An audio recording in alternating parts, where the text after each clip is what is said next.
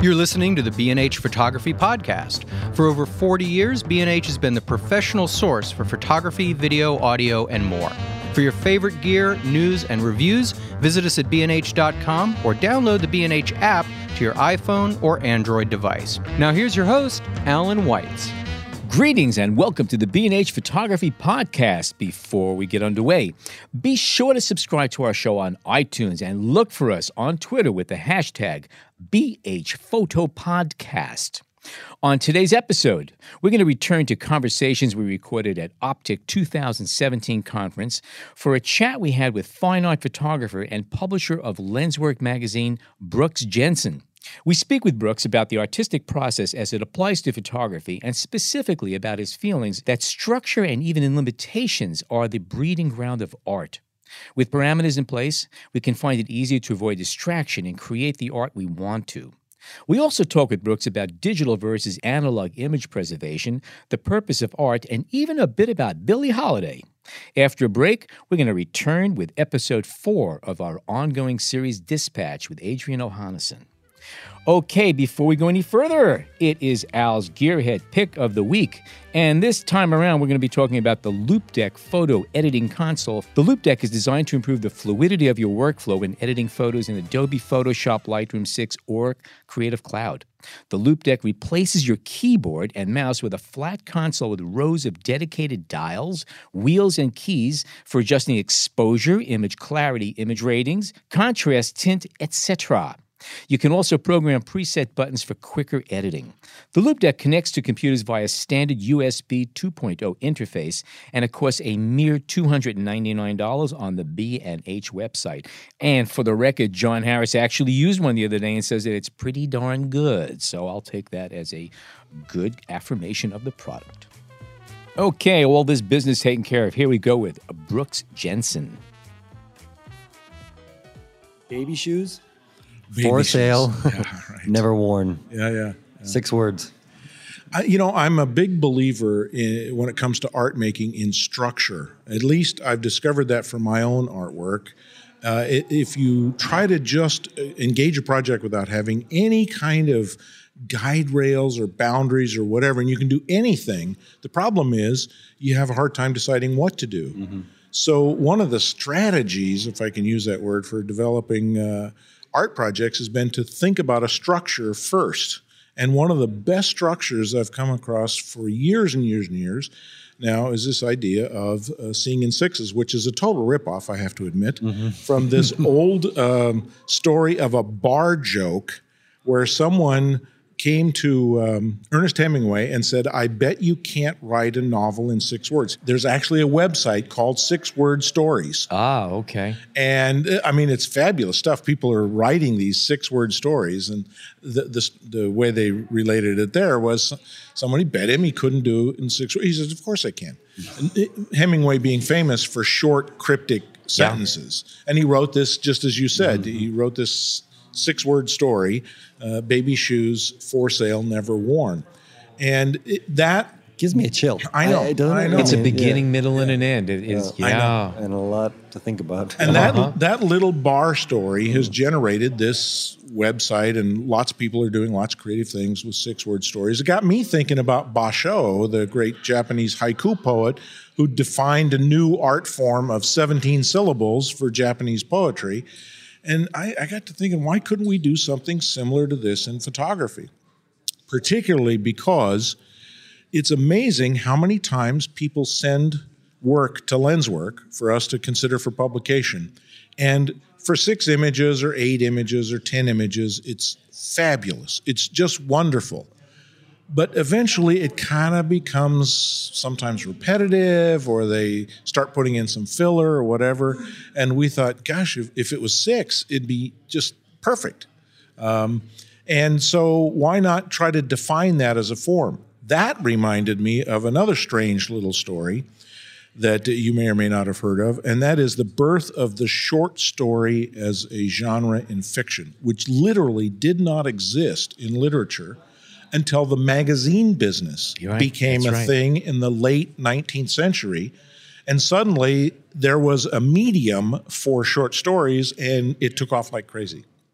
And I thought, well, maybe the same thing can happen with this. So we decided we would do a book publication. We called it a Lenswork Community Project.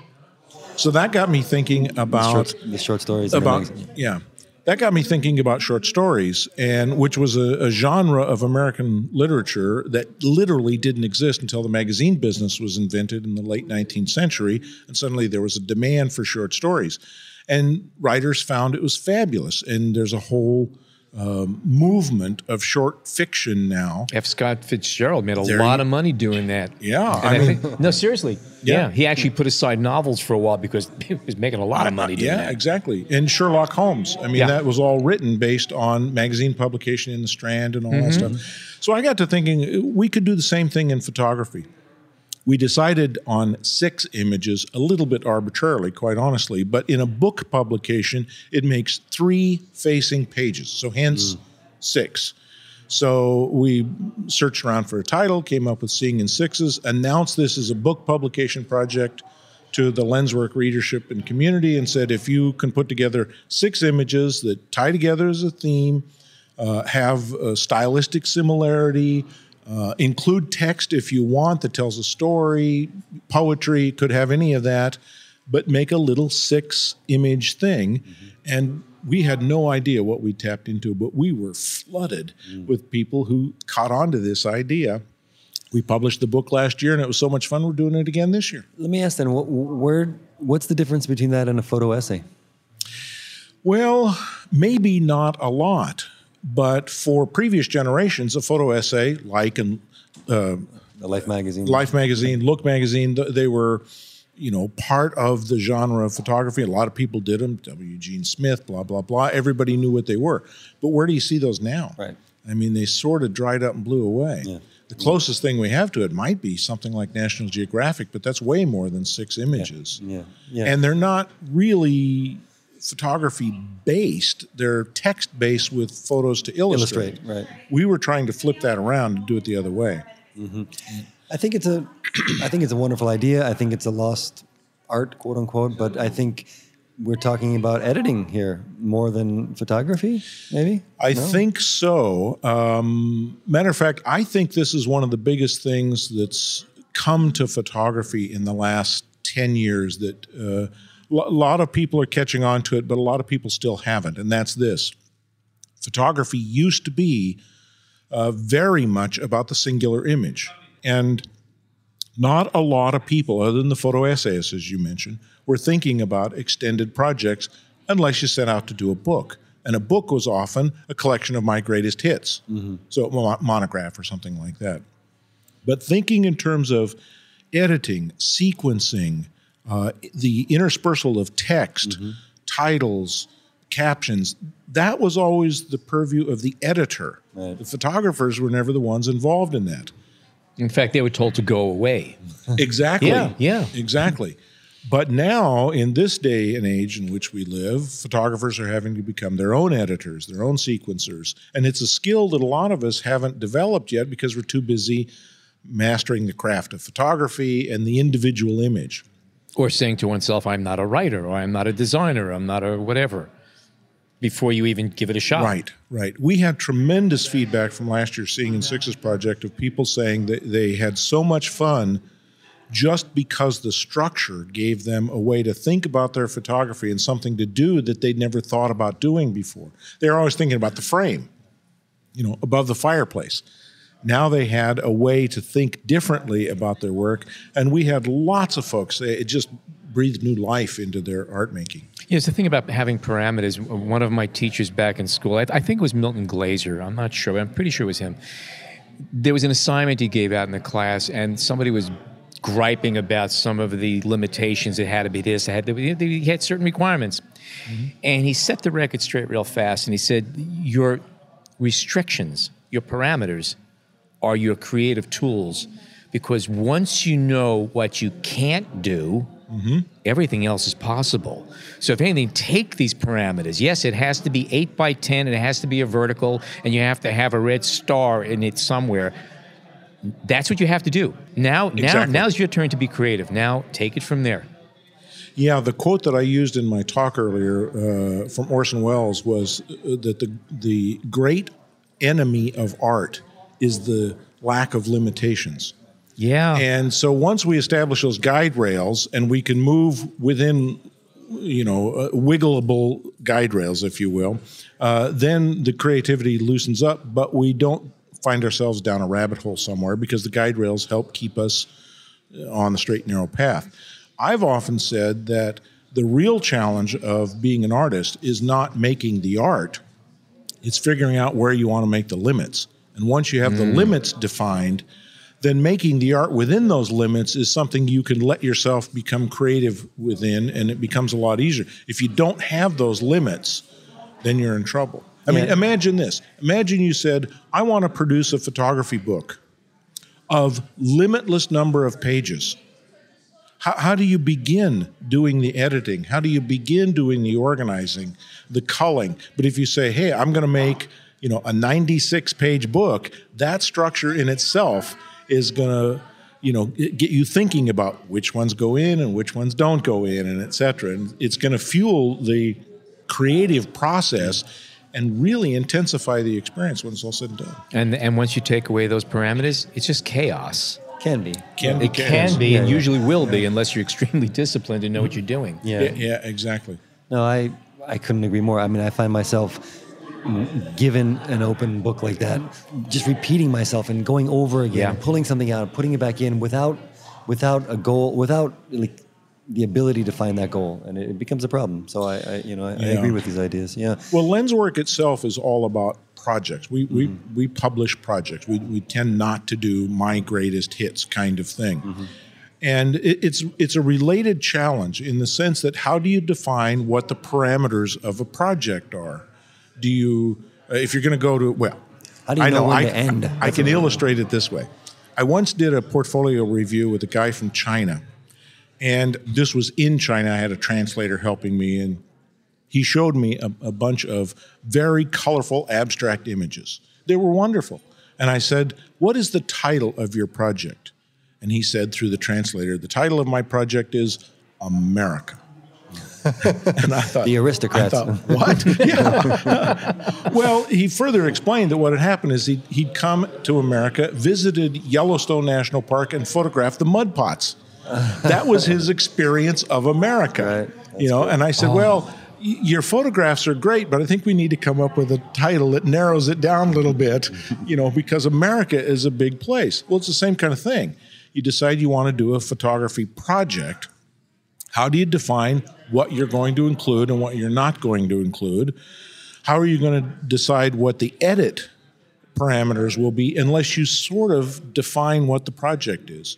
Seeing in sixes is just a sort of extreme example of that. Instead of editing down to 30 or 40 images like we generally like to have submitted to Lenswork, we generally publish about 16 or 18 of a given portfolio. We're just making it even tighter, bringing it down to six images. And that squeezing sort of gives people an incentive to think more clearly, and that's one of the great challenges of art making. I like the way you phrased it earlier, or somebody had mentioned that it was fun. Maybe you don't burden yourself with this idea of, I'm not getting all my greatest photos in there because it's such a small number. And that does give you a kind of a chance to enjoy the process a little bit as opposed to suffer through it. I don't know. Yeah, there's another aspect of this that's always fascinated me too, and it's what I call the problem of a pile of prints.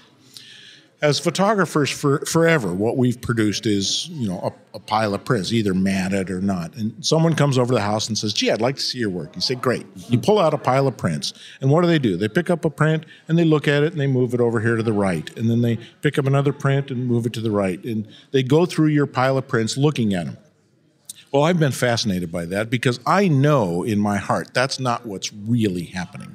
What's really happening is they're looking at each print individually and saying, I like this one, I don't like this one. This is a good one, this isn't a good one. In their mind, what they're doing is sort of moving some to the left and some to the right, and but they wouldn't do that in front of you because it would be embarrassing. Right. So it's kind of a thumbs up, thumbs down judgment. Yeah. The question becomes, against what criteria? Mm-hmm. So the criteria might be, I like it, I don't like it. Well, that doesn't really say much about your artwork. It might be, this looks like what I think a good photograph ought to look like, not what a good photograph ought to look like. This is improperly developed. It's got visible dodging and burning. It's, photographically suspect or not. None of which, however, none of those judgments have anything to do with the artistic content of what you're trying to say. They have to do with technical stuff or whether the person likes it or doesn't like it. But somehow you put together a group of images, be it in a Seeing in Sixes kind of project or a portfolio, or in my case, with my personal work, I do handmade artist books, chapbooks, or little folios that have a group of 10, 15 images. Suddenly that thumbs up, thumbs down aspect of any given image seems to disappear. They'll still thumbs up or thumbs down, but they'll do it on the project. But in the meantime, what they will at least do is look at the images and say, what is the artist trying to say? What am I getting out of this? And that brings a whole different mindset to viewing artwork than the people who are just doing a quick thumbs up, thumbs down based on, is this a good picture or not? I think that's just an incredible point. I couldn't agree more. Speaking of is that your chosen method now to display your work and to have it seen as a folio? Or is it just for my own project personal work? Yeah, for my own personal work, I basically do three things now. I do folios of work, which is individual unbound prints in art paper enclosure. Mm-hmm. That's one thing. And is there a number that you tend to go, number of images? The smallest ones I do have 5 images. The largest one I think I've ever done has 18, and it starts to get a little thick, and you have to worry about viewer fatigue and some of those issues. The real problem with folios, although I love it, when I first invented the idea of folios back in the late 80s, early 90s, I just fell in love with it because it's sort of partway between an original print and a book. So it sort of gives you the best of both worlds, and it's something you can do one at a time. The problem with it, however, is the sequence is not fixed. So once I send it out into the world, people can shuffle the images in the folio. Yes. So it has to be constructed in such a way that sequencing is not critical. Well, sometimes that doesn't work if you want to tell a story. Right. And so anything that involves text that has to be told in a certain sequence, images that have to be seen in a sequence, then I do a hand-bound, hand-sewn. They're called chapbooks. They're basically an artist book. And now that there's inkjet printing, those are relatively easy to do because you can print on both sides of the sheet of paper, and it makes handmade books or fan fold books or those kinds of things. So those are the two printed media. And then for my own personal work, more and more I find myself doing digital media. PDFs, I started this essentially a personal magazine of my work, which I call Kokoro, which is Japanese for essentially the heart of the matter. It's sort of the heart. I'm the one guy in America who can't ever get his images printed in a magazine because none of the other magazines are going to print my work, right? And if I printed my own work in my own magazine, it'd be a little tacky. So I thought, well, why not just do my own personal publication as a digital PDF, which I do roughly on a monthly basis. And it'll have small projects, sometimes little Seeing in Sixes things, sometimes longer projects, sometimes individual images. But this is one of the great things about being a photographer today is anybody could do a digital publication and have all kinds of fun with it, and with hardly any cost, distributed it literally around the world. And do you distribute free of charge? Oh, yeah. For these PDFs? I'm fortunate in that I don't have to pay the rent with the money I might make from my artwork. Of course, in that regard, I suppose that flies in the face of a lot of photographers who really do want to make a career out of it. And they have a different set of challenges. But I've always felt if I was going to enter the world of commerce with my photography, I would have to make images that fit into the world of commerce. That is to say, I'd be making kittens with yarn and dewy spider webs and sunsets because that's what the market wants to buy. If you want to do your own personal work, you better have some clear thinking about commerce. And in my case, I do work because I want to get it out into the world, not because I want to make money with it.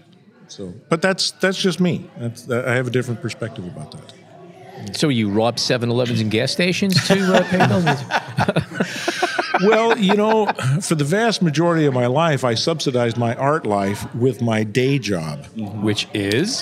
Should we ask? Back then I had a consulting company, or I worked in business. Now it's publishing lens work. I mean, that's essentially my business is I'm a magazine publisher and a book publisher and et cetera.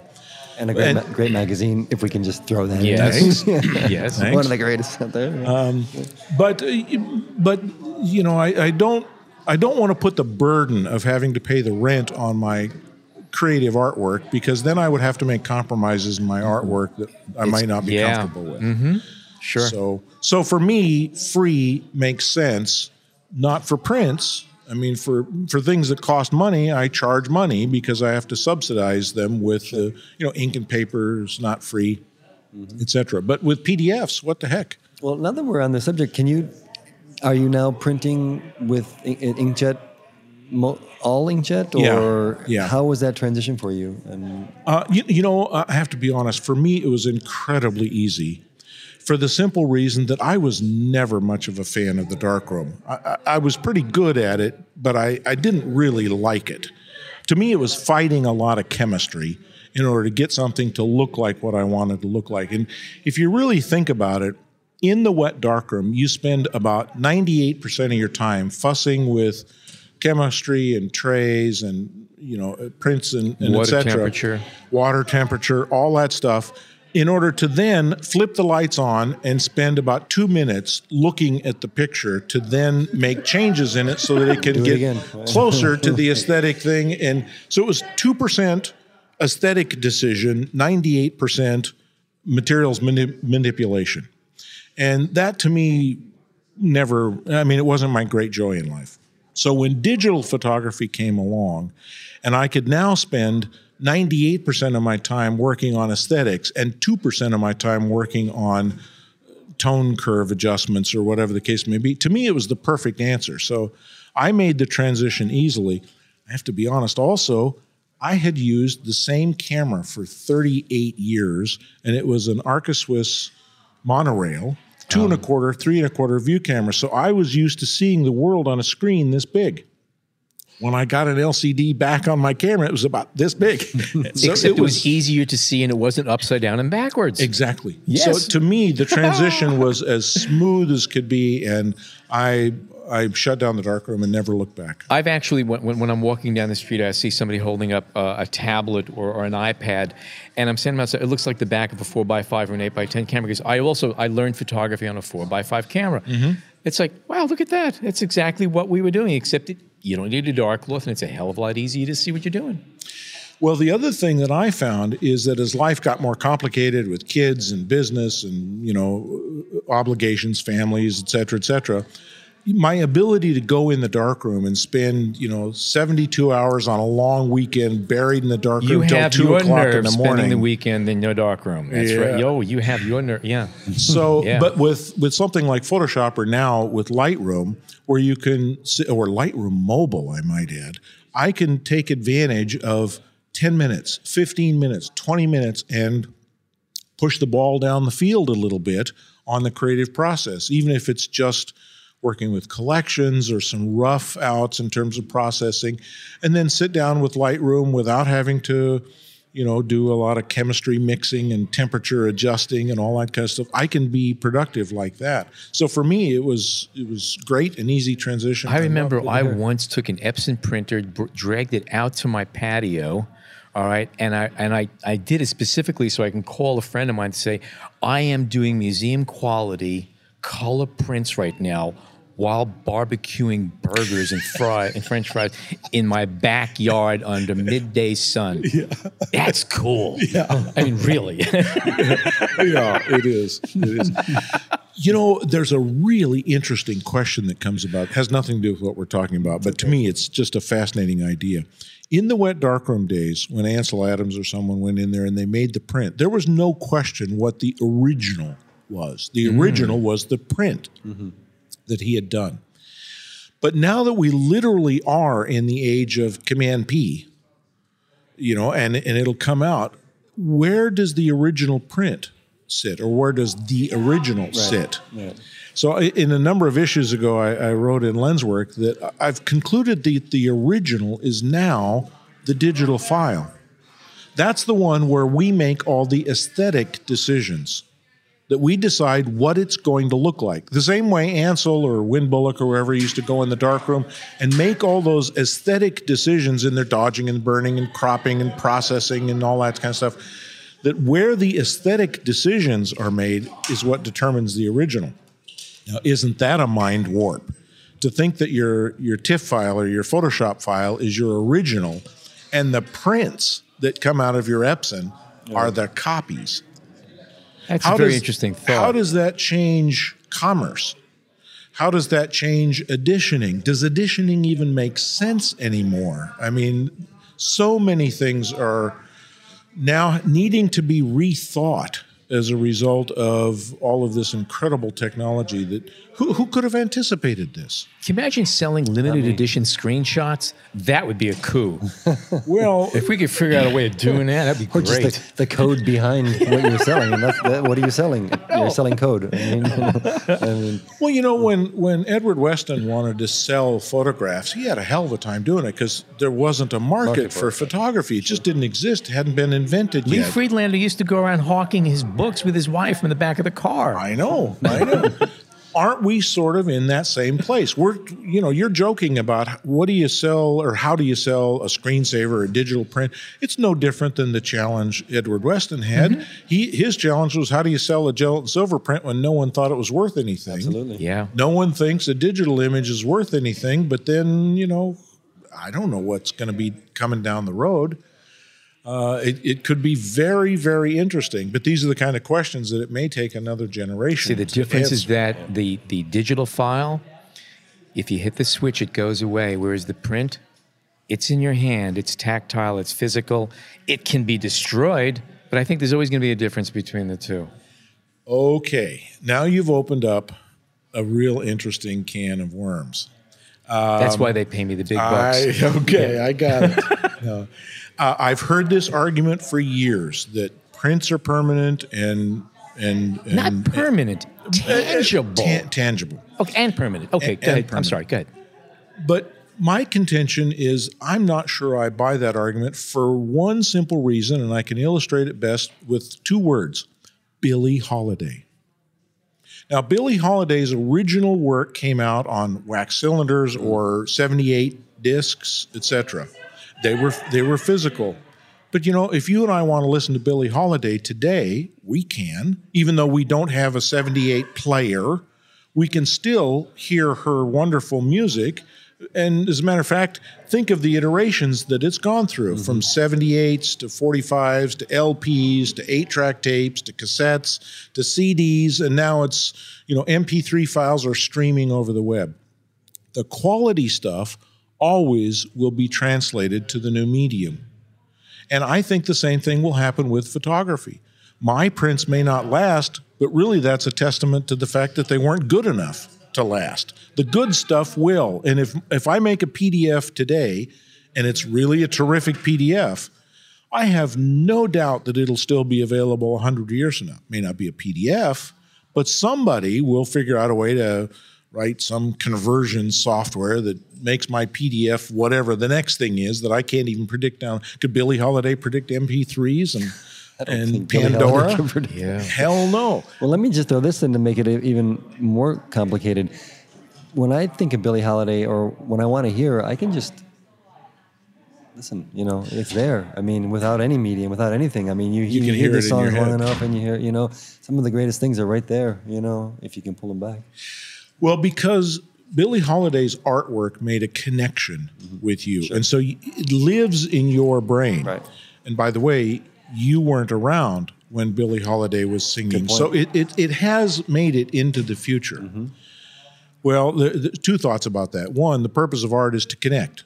That's what it's all about, is making connections with another human being.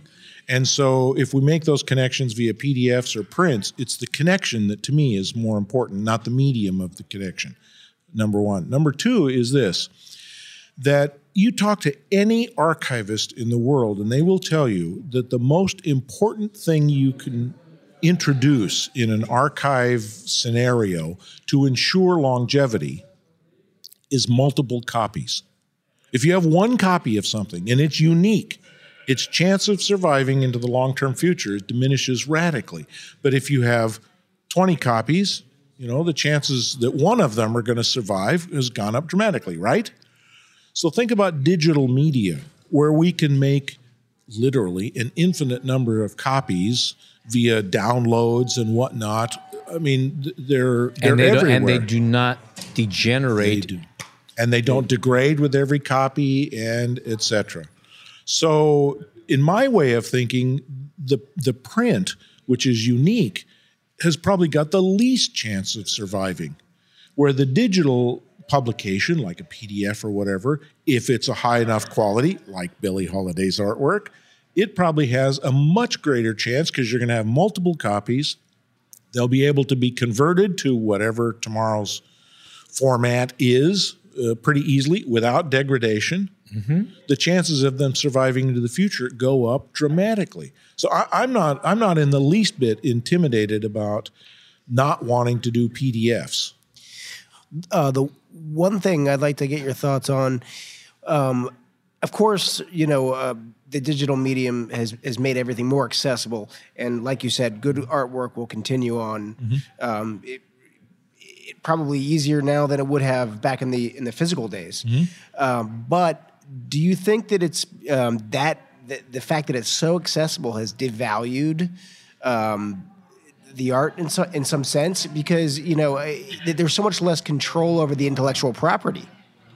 Yeah, intellectual property is a whole separate issue that I think I'm not a lawyer and it scares me. So I don't know how that's going to play out. But there's no question you're right about something that is going to change with how we value and how we insure and how we collect and sell and all that. All of that's going to change, which I think is for the better. And quite honestly, I get in a lot of trouble with this idea, but I blame Stieglitz. I think he absolutely messed it up horribly. Stieglitz wanted to make photography respectable. He was the first guy who really said this needs to be an art.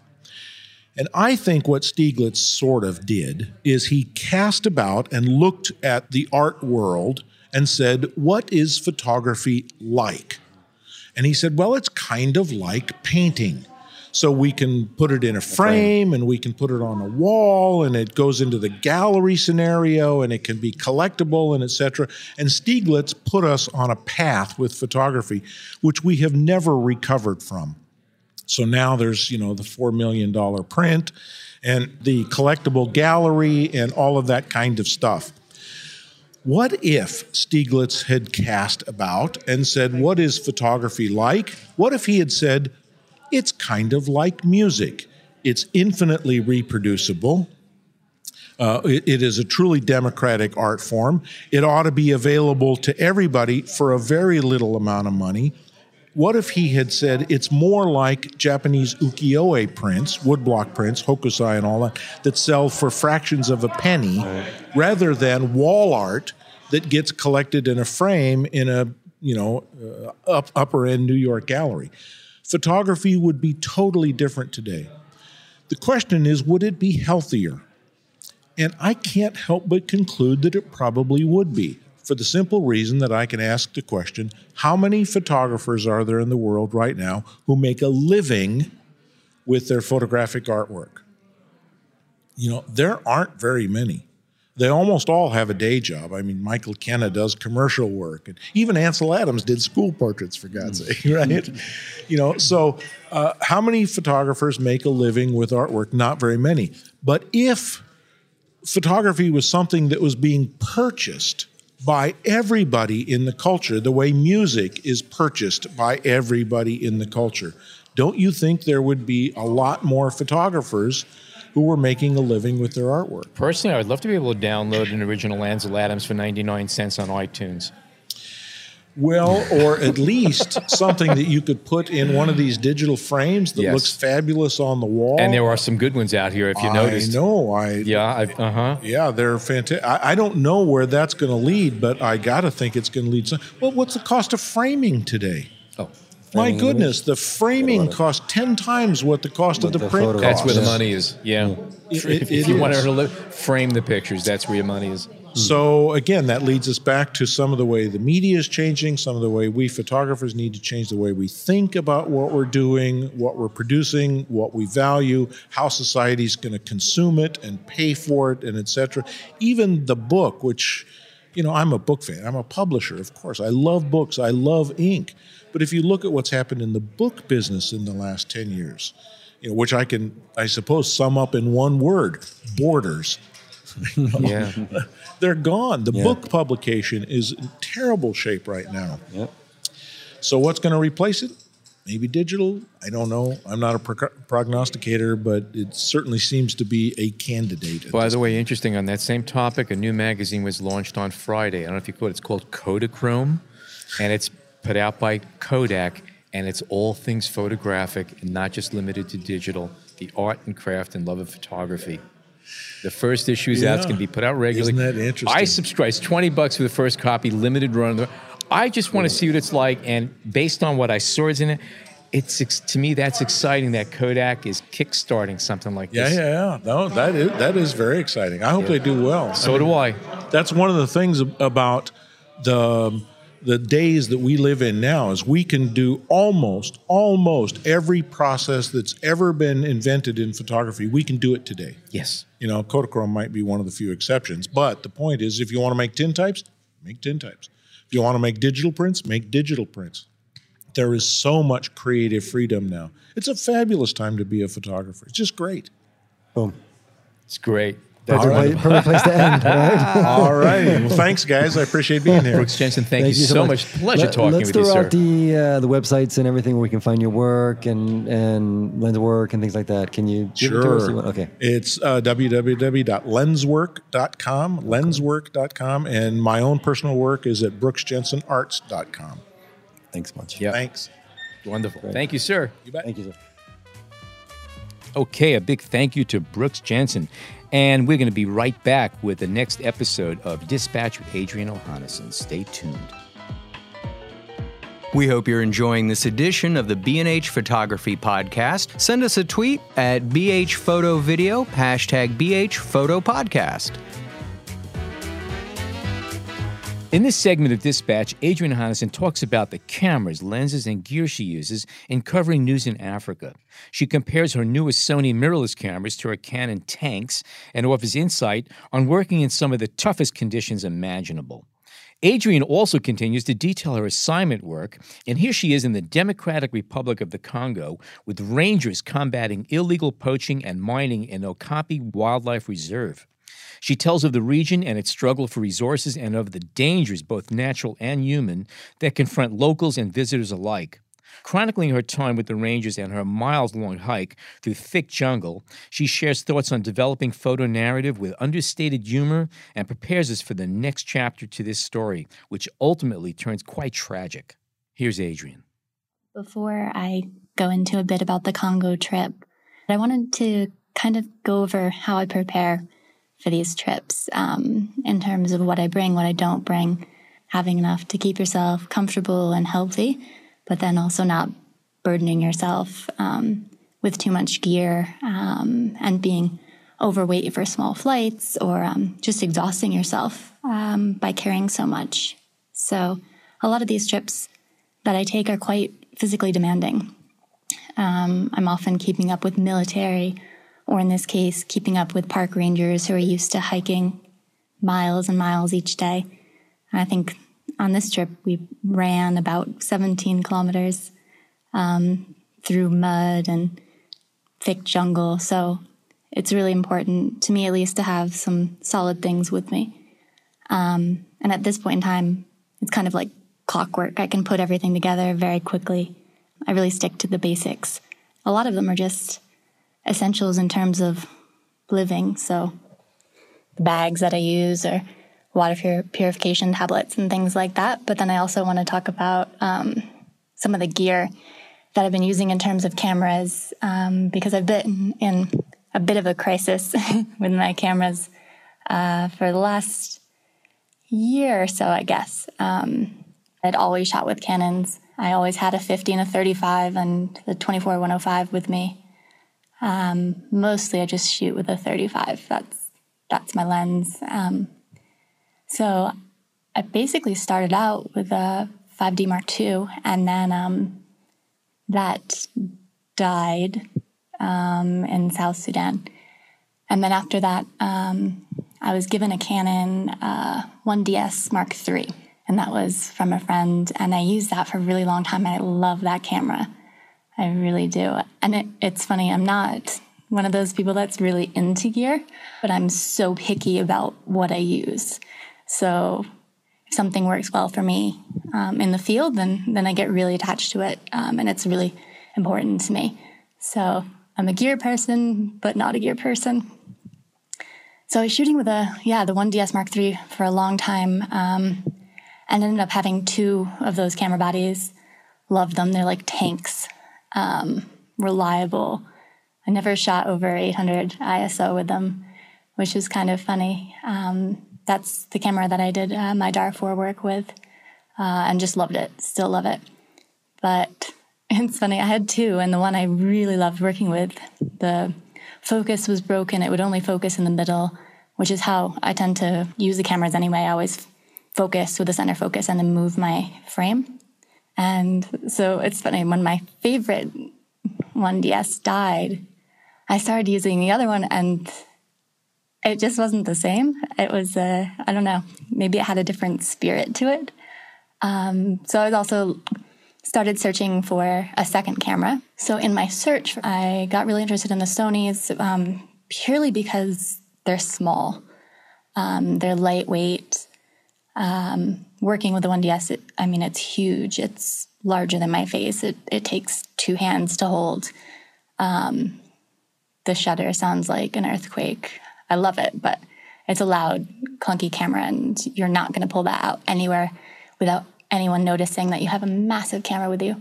So I ended up first with, I guess it was the AS2 that I started with, and liked working with it, liked it as a second camera, but it wasn't quite as quick as I was used to with the Canons. And I found it really hard to go back and forth between my Canon and the Sony, especially when you can see the exposure inside of the frame of the Sonys.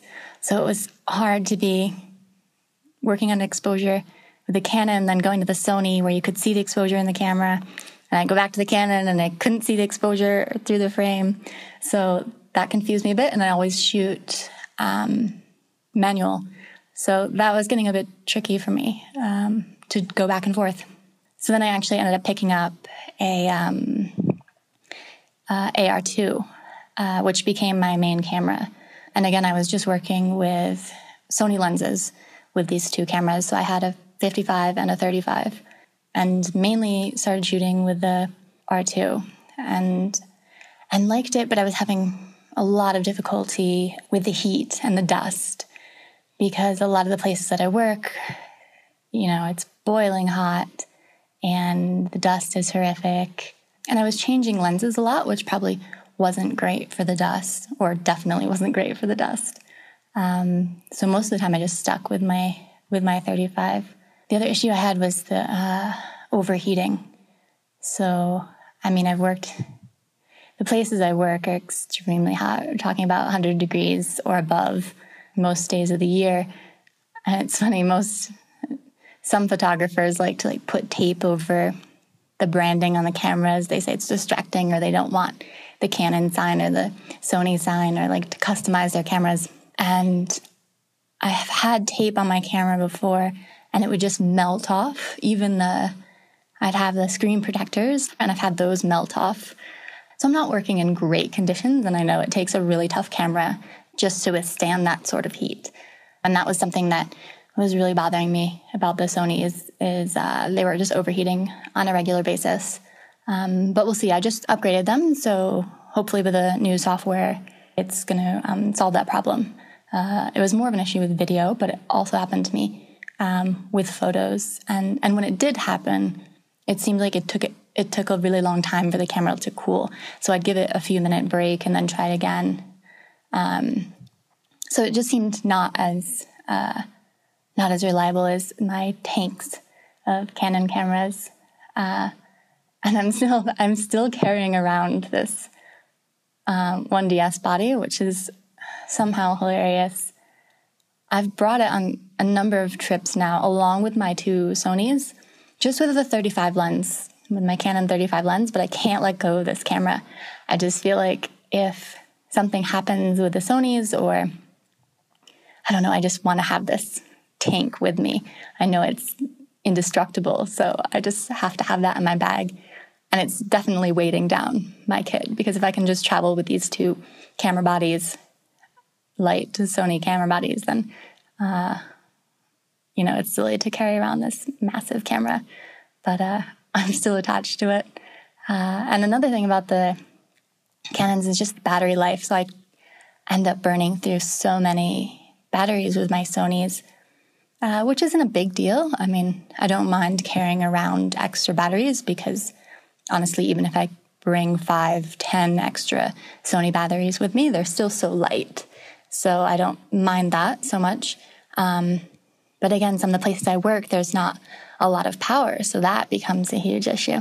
So that's another reason I continue to drag my Canon body with me, is if I know I'm going to be out in the field for an extended period of time, I bring that camera and the batteries with me just in case, like, what if I don't know, what if the days are cloudy or I can't get enough charge to my solar panel, then, I just want to have these batteries with me for my Canon that I know can last me a few days on one battery sometimes, which is awesome. I've been super attached for a really long time to National Geographic bags, and I don't know too many other people that use them. I really like them, and it's just a coincidence, but the ones that I enjoy using, I think they're called like the Africa edition, and that's just a complete coincidence. I can honestly say I wasn't Googling Africa bag when I decided to start using these camera bags. And I even started using them before I moved to Africa, so there's no relation there. It's just a coincidence. But I really like them. They're tough. They're really tough. The straps where they attach to the bag is tough. The zippers are tough. The fabric is tough. I've had them for years. I've bought a few different ones, but I just love them. And they're padded, and they seem to be somewhat waterproof. And the great thing for me about these bags is that they zip closed around the top, and a lot of camera bags don't. And it's kind of shocked me because it's a combination of keeping dust out. So again, I'm working in crazy sandy conditions, and to have a camera bag where it doesn't fully close just lets in so much more dust. So that's really essential for me. But also being in crowds or having my camera bag on my back, and not having my eyes on it all the time and worrying that people can reach in the bag and take things out of the bag, especially in crowds. It's a shoulder bag, so, I can have it in front of me, but I prefer it to be on my back, so it's not bothering me too much. But so that's been one of the reasons I've stuck to the bag. That, and it's just tough. And that's one of the things I really look for in any gear, is that it can be dragged through sandstorms and jungles and, I don't know, through caves and whatnot. So that's really important to me. So I've loved those bags. A couple other things that I really can't live without. One has been my North Face bag. I just have like a black one. But I can say this bag is actually quite waterproof because I'm a bit obsessive about putting all my things in my bag before I leave my tent or wherever I'm staying for the day, just in case I need to grab it quickly to leave. And also just for bugs. I've had a lot of not great buggy experiences where I leave clothes out or shoes or sleeping bag, anything, and you're, I don't know, getting dressed or getting into your sleeping bag and there's a big bug in it. So I tend to just throw everything into my North Face duffel and leave it. So I did that, and I left it on the floor of my tent, and it had rained. And not just little rain, like African downpour, 5 feet of rain in 20 minutes sort of rain. And the whole bottom of my tent had flooded. And my bag, everything inside was dry.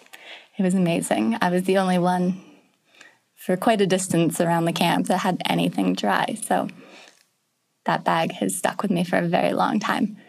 Another good one has been my Camelback. I found it in like a tactical section of Camelback, or an army supply version of Camelback. It's called the Ambush, I believe. And it carries 3 liters of water. And it also has some pockets. So it's like a small backpack with 3 liters of water. And this has probably literally been a lifesaver. It's a bit heavy to carry the water around, but it's just been great to have there. And if it's accessible, I'll be drinking more. And I also like, it seems ridiculous, but I like to know how much water I've been consuming throughout the day. If I'm running around shooting a lot and it's really hot, one of the key things, honestly, just to remain really aware and healthy, is just to stay hydrated. And so I can actually keep track of how much water I drink, because I know if at the beginning of the day I have 3 liters in there, and at the end of the day that's not almost gone, then I'm in trouble. So I try to go through at least one of those a day. I don't mind sharing my water supply, but when you have water bottles, they end up getting handed around, and you can't keep track of how much water you're drinking, and people often ask for the water bottles. If you're using plastic water bottles, in a lot of rural areas, that's a prized possession. People use them and refill them with honey or refill them with fuel. So they're really a desirable item. So it's hard to refuse people when they ask for your empty water bottles. So normally I just bring like a 1 liter Nalgene, and I'll purify that water, because a lot of the water purification is done by liter. So I'll purify that water, dump it into the bag, and move from there. And that's been great. I love my Camelback. And I throw that on with my camera bag over the top. And then I have like a belt as well. That's pretty much my go-to uniform. I look a bit like a Ninja Turtle, but yeah, it's worked well, and everything's really strapped on me tightly. So if I'm running, if I'm climbing around, it's nice that my gear moves with me. I don't have gear swinging around much, and I normally just keep one camera body on me with a couple of lenses, and that's pretty much it. So for this particular trip, we worked in Okapi, which is a reserve in eastern Congo. But we chose this area because we wanted to tell kind of about the cycle of conflict in this area. So the conflict between the reserve and conservation of animals of the forest. But we also were interested in the gold mining that was happening and a bit of the poaching. So this is kind of an area where all of those things come together. For this trip, and we're planning a few different trips, wanted to focus on what the park rangers were doing within the reserve and what their relationship is with miners in the area, with people who are trying to extract gold or diamonds, people who are trying to take timber out, and also how they kind of work against poaching in the area. So the plan was to go in, spend some time at the rangers' base in a place called Ipulu, and spend time with the rangers there, kind of see what their activities were, and then go out for a few nights to see, really just see the lives of the rangers. And the reason it's important to see the lives of the rangers, not just what they're doing in the field, not just what they're doing on their patrols or what they're doing in their outposts, but also to see their lives, kind of their personal lives. So it's a very dangerous job, and rangers are killed every year. trying to conserve these areas. And a lot of them also are involved in other activities in these areas. So maybe some of them are involved directly in the gold mining, the poaching. It's good to get a perspective in terms of what these people's lives look like. So I think that's something that's quite important. And from any perspective, if we're going to take the perspective of the rangers, or if we're going to take the perspective of illegal miners or poachers, why are they doing these activities? Why have they been pushed to such violence in these areas? And I think for the most part, the answer every time will be that these communities are really quite desperate. One of the rangers said something quite interesting to me, because it put all of this in perspective in terms of what wealth means. So this area is extremely wealthy. The earth is wealthy in human eyes. It's full of diamonds, it's full of gold. And what this ranger said to me was, some people make so much money off of the gold and diamond mining. Some people make so much money that they can buy a car and buy a house. And that struck me because that just puts everything in perspective, doesn't it? People here aren't mining gold, pulling diamonds out of the ground. And we're talking about people at the bottom. We're talking about the people who are literally taking these things for the first time out of the earth. People who are literally digging with a shovel, if that, maybe their hands, to extract gold and diamonds. And these are the people who are really just trying, maybe, if they're the most successful, to afford a car and maybe a house. And a lot of conflict revolves around the territory where the gold and the diamonds are mined. People aren't fighting over what we would think to be ridiculous sums of money. It's not like people who are extracting these things are going and buying private jets and their third car. These people are really just trying to feed their families, maybe start up a small business, maybe buy some motorbikes. People are just trying to afford what we consider to be basics. And in this area of the world, those things are considered a huge privilege. So actually, right when we arrived at the Rangers base in Ipulu, so this is the base where many of the Rangers live who travel out into the Okapi Wildlife Reserve, patrol the land, try to monitor poaching, try to monitor illegal mining that's inside of the reserve. And this isn't actually a national park, so there are people who live inside of the reserve. So it's this really delicate balance between letting people who live there kind of maintain a certain level of normalcy, be able to farm, but without really destroying some of the spectacular jungle that surrounds the area. So right when we got to this ranger's base, they had just arrested 3 men the day before, I believe. And initially they're taken to the base, and the rangers listen to their stories and kind of decide from there if they're going to be taken to trial. They were saying, if people are caught for the first or second time mining or poaching in the area, they usually let them go. So these 3 guys that were caught had been caught with diamonds, had been caught with 8 diamonds, and were hanging out in the small jail cells at the ranger headquarters.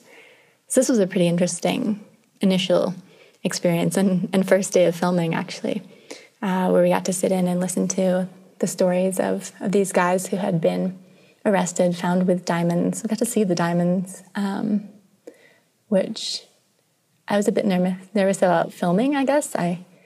They're just kept in the offices, and I was like, isn't that dangerous, to keep these around? They're quite valuable.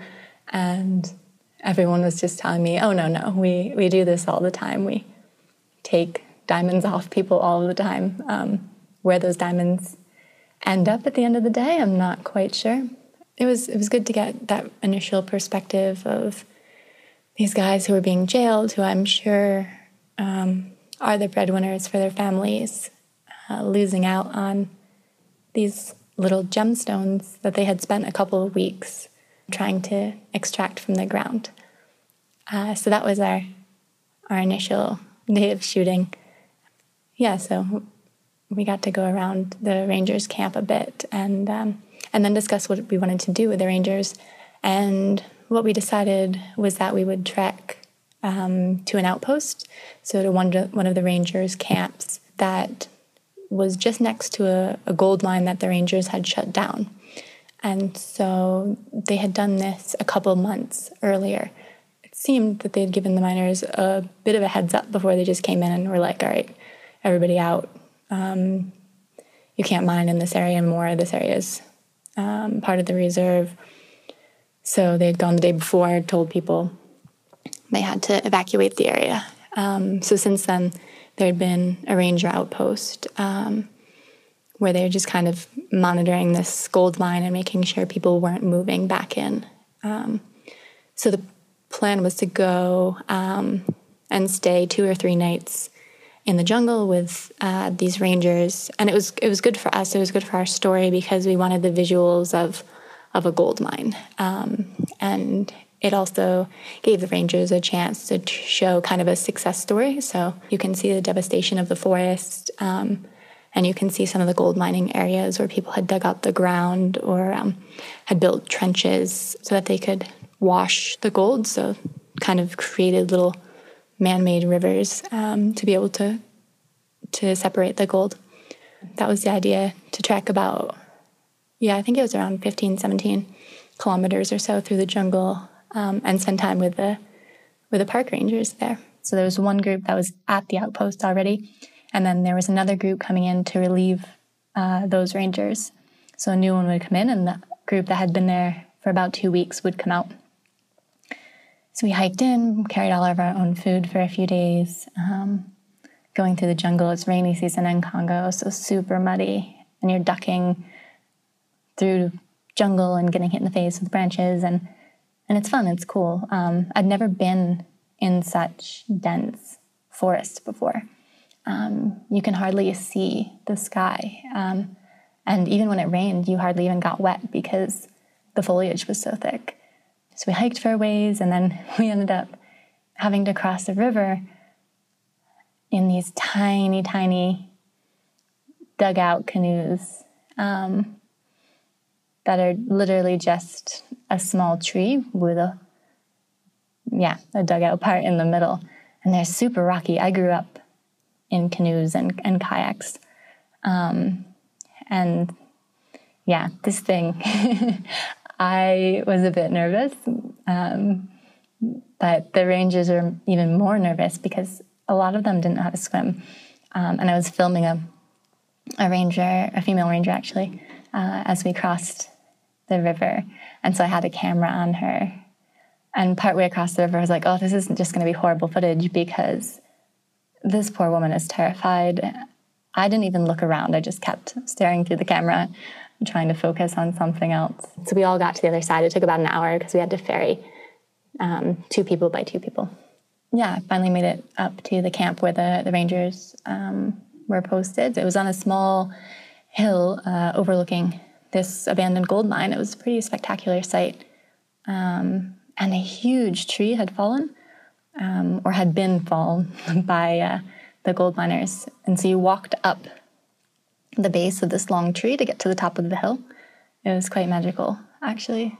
These guys really risk their lives out in the jungle, and it's dangerous work. And we're there cooking dinner, so we decided to make a fancy dinner the first night. We didn't do any real shooting because we were busy trekking. I was taking some photos and doing some video along the way, but we had planned to sit down with some rangers that evening, get to know people, see who maybe would be a good character, see if any of the rangers who were with us now had been there when the gold mine had been shut down. So we found a couple of characters to talk with about that. Found one ranger whose father had been a ranger, and they had ridden down to Upulu, where he now lived, on an elephant back in the day. So there's quite a wide range of people there. Yeah, so we decided to cook spaghetti with some tuna, and we had brought canned tuna. And one of the rangers was watching us cook the spaghetti and adding in the can of tuna, and was just shaking his head and telling us how dangerous it was to eat canned food because that could kill us. We should never consume canned food. And I just thought that was, I thought that was amusing. He's totally right. Canned tuna is probably one of the worst things you can eat for many reasons. But in terms of the dangers that surrounded us and the risks that some of these guys took on a regular basis, and the place in the world where they lived, being armed rangers in the middle of basically a conflict zone, and, you know, being very worried about eating canned tuna just seemed quite funny to me. Okay, that concludes what we call another fine show. Be sure to stay with us for the next episode of Dispatch when Adrian concludes her story of this ultimately very dangerous assignment in the Congo jungle. Our thanks go to Adrian and to Brooks Jensen, and be sure to tune in next week when we'll replay our episode on photographing the 2017 solar eclipse, just in time for that momentous event on August 21st. And then join us back the following week for all new episodes. For Jason and John and myself, thank you so much for tuning in today.